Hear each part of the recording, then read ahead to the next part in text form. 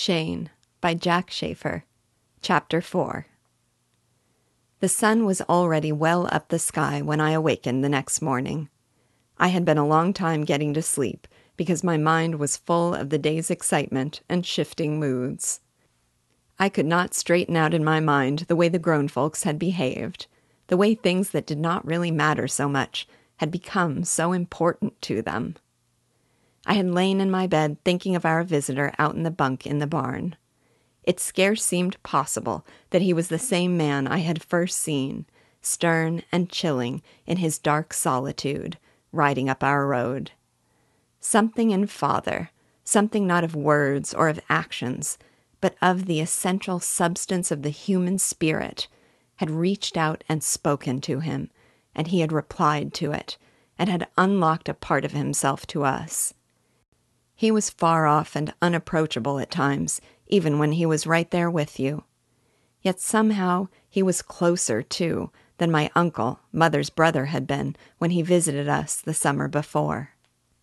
I had been thinking, too, of the effect he had on Father and Mother.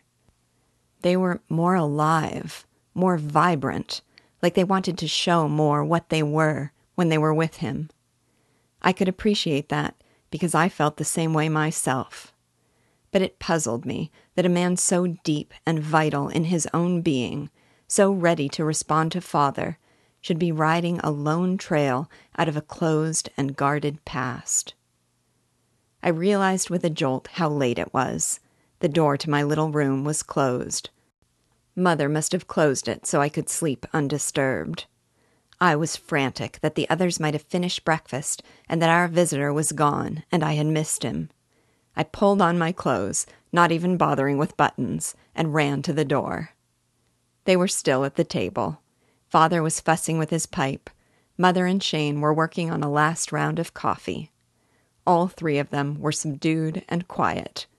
They stared at me as I burst out of my room. "My heavens," said Mother. "You came in here like something was after you. What's the matter?" "I just thought," I blurted out, nodding at our visitor, "that maybe he had ridden off and forgotten me." Shane shook his head slightly, looking straight at me. "I wouldn't forget you, Bob." He pulled himself up a little in his chair. He turned to Mother, and his voice took on a bantering tone. "And I wouldn't forget your cooking, ma'am. If you begin having a special lot of people passing by at mealtimes, that'll be because a grateful man has been boasting of your flannel cakes all along the road." "Now there's an idea," struck in Father, as if he was glad to find something safe to talk about. "We'll turn this place into a boarding house. Marian'll fill folks full of her meals, and I'll fill my pockets full of their money.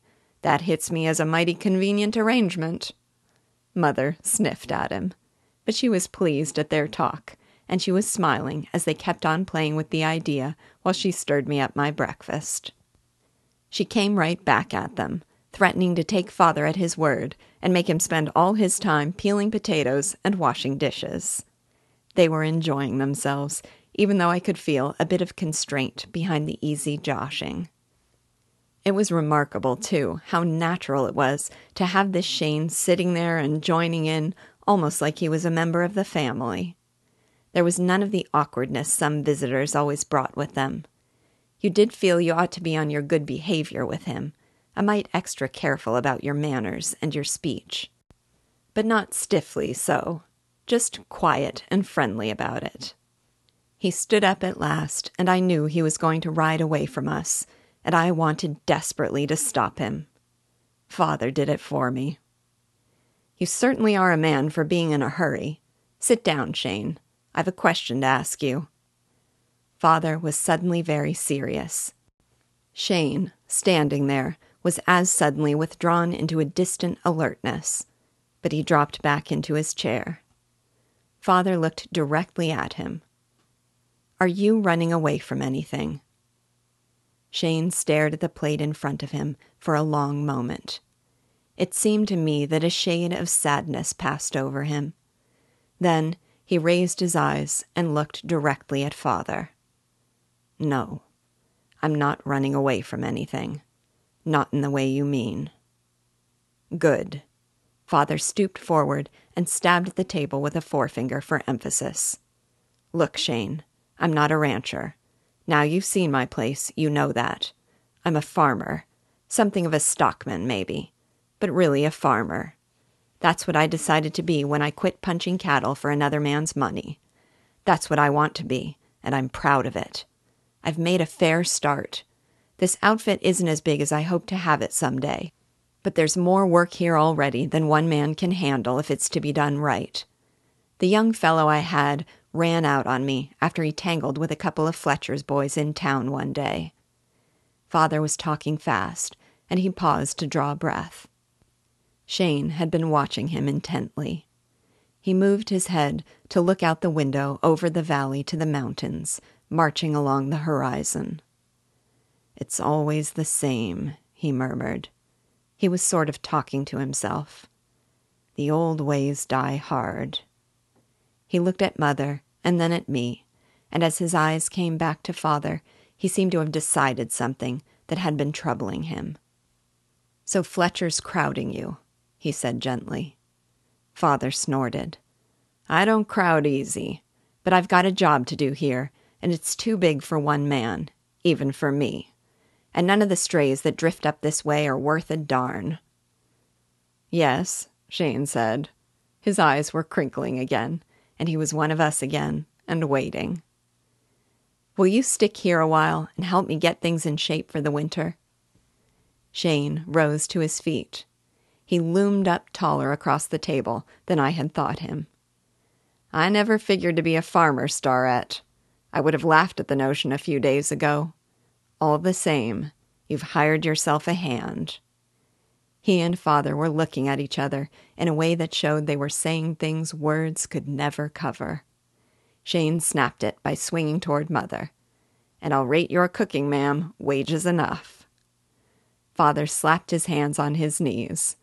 "You'll get good wages and you'll earn 'em. First off now, why don't you drop into town and get some work clothes? Try Sam Grafton's store. Tell him to put it on my bill." Shane was already at the door. "I'll buy my own," he said, and was gone. Father was so pleased he could not sit still. He jumped up and whirled Mother around. "Marion, the sun's shining mighty bright at last. We've got ourselves a man." "But Joe, are you sure what you're doing? What kind of work can a man like that do? Oh, I know he stood right up to you with that stump, but that was something special. He's been used to good living and plenty of money. You can tell that. He said himself he doesn't know anything about farming." "Neither did I when I started here. What a man knows isn't important. It's what he is that counts. I'll bet you that one was a cowpuncher when he was younger, and a top hand, too. Anything he does will be done right. You watch. In a week he'll be making even me hump, or he'll be bossing the place." "Perhaps." "No perhapsing about it. Did you notice how he took it when I told him about Fletcher's boys and young Morley? That's what fetched him. He knows I'm in a spot, and he's not the man to leave me there. Nobody'll push him around or scare him away. He's my kind of a man." "Why, Joe Starrett, he isn't like you at all. He's smaller, and he looks different, and his clothes are different, and he talks different. I know he's lived different." "Huh?" Father was surprised. "I wasn't talking about things like that." Shane came back with a pair of dungaree pants, a flannel shirt, stout work shoes, and a good, serviceable Stetson. He disappeared into the barn and emerged a few moments later in his new clothes, leading his horse unsaddled. At the pasture gate, he slipped off the halter, turned the horse in with a hearty slap, and tossed the halter to me. "Take care of a horse, Bob, and it will take care of you. This one now has brought me better than 1,000 miles in the last few weeks." And he was striding away to join Father, who was ditching the field out past the growing corn, where the ground was rich but marshy, and would not be worth much till it was properly drained. I watched him swinging through the rows of young corn, no longer a dark stranger, but part of the place, a farmer, like Father and me. Only he was not a farmer, and never really could be. It was not 3 days before you saw that he could stay right beside Father in any kind of work. Show him what needed to be done, and he could do it, and like as not, he would figure out a better way of getting it done. He never shirked the meanest task. He was ever ready to take the hard end of any chore. Yet you always felt in some indefinable fashion that he was a man apart. There were times when he would stop and look off at the mountains, and then down at himself, at any tool he happened to have in his hands, as if in wry amusement at what he was doing.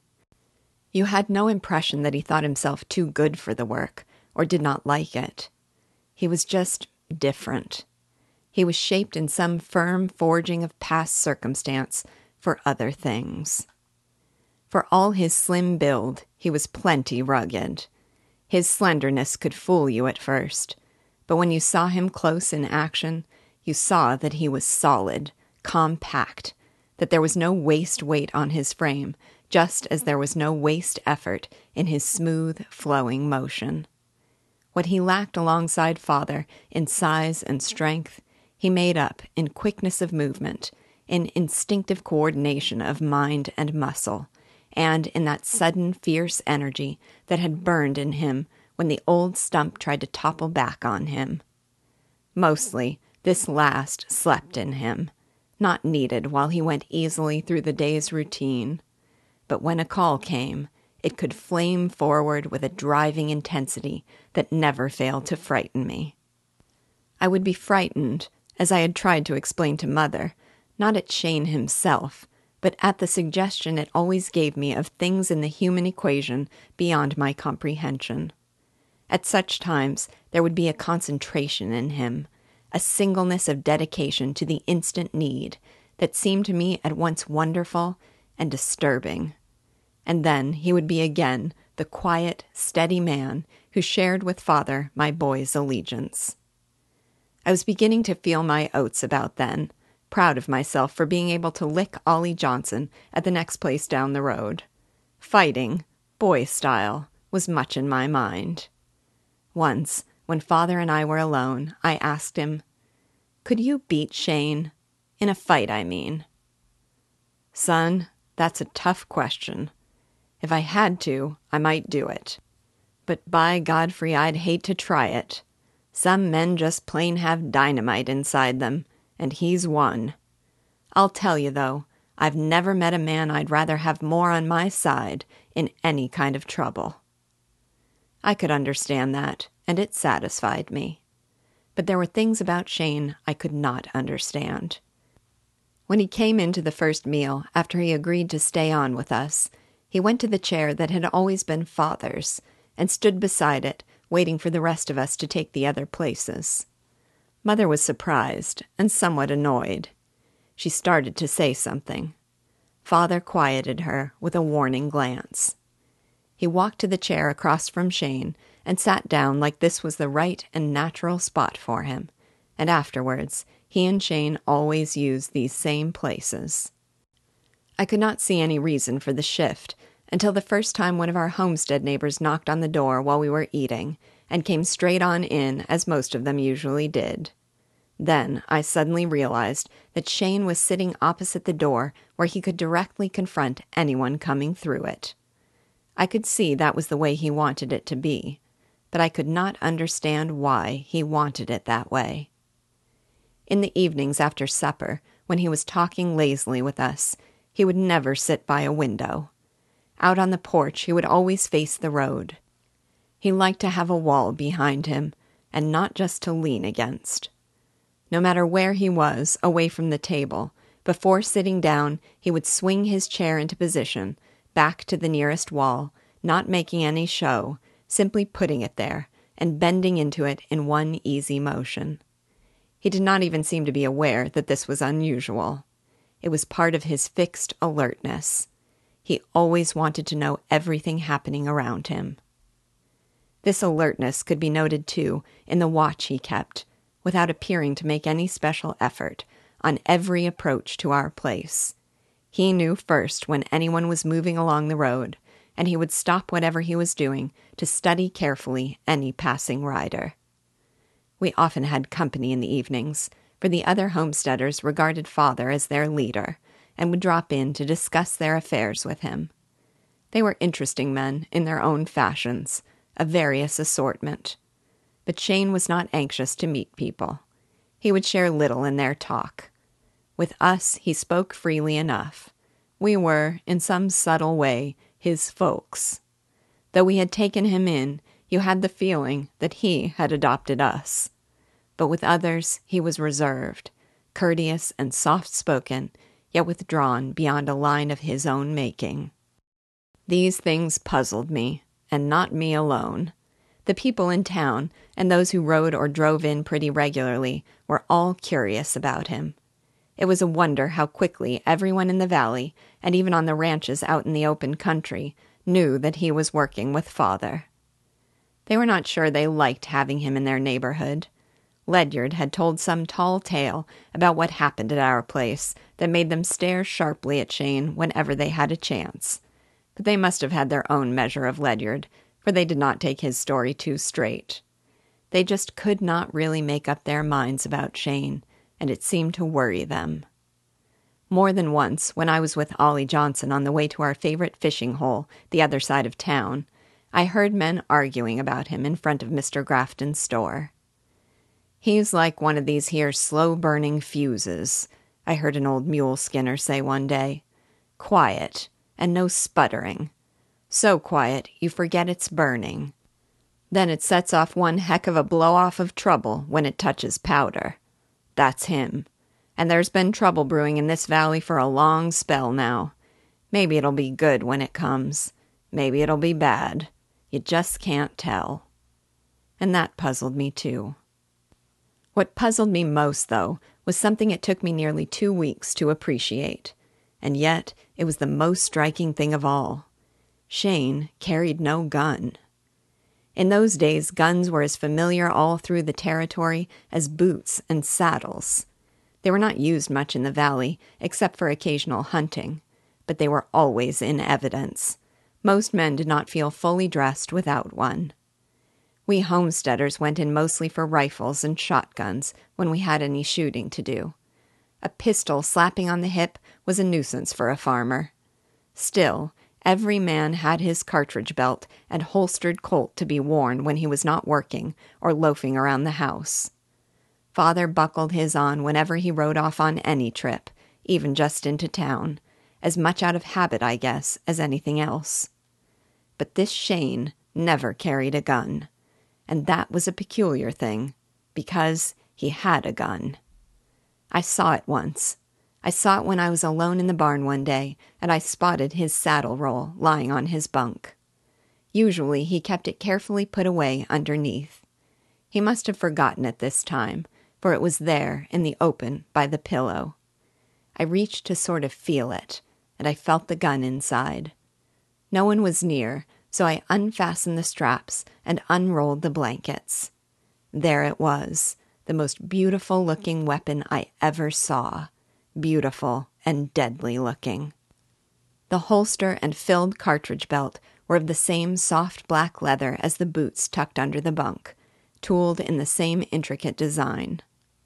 I knew enough to know that the gun was a single-action Colt, the same model as the regular Army issue that was the favorite of all men in those days, and that old-timers used to say was the finest pistol ever made. This was the same model, but this was no Army gun.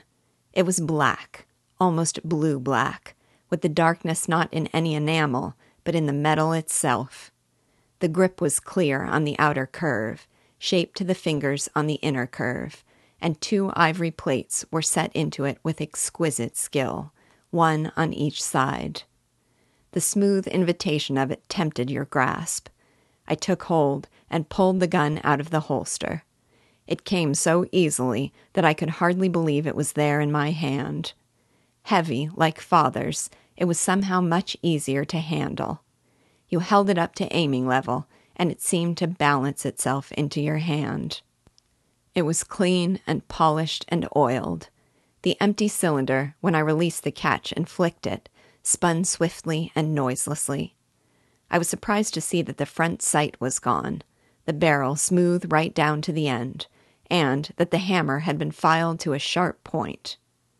Why should a man do that to a gun? Why should a man with a gun like that refuse to wear it and show it off? And then, staring at that dark and deadly efficiency, I was again suddenly chilled, and I quickly put everything back exactly as before and hurried out into the sun. The first chance I tried to tell Father about it. "Father," I said, all excited, "do you know what Shane has rolled up in his blankets?" "Probably a gun." But how did you know? Have you seen it?" "No, that's what he would have."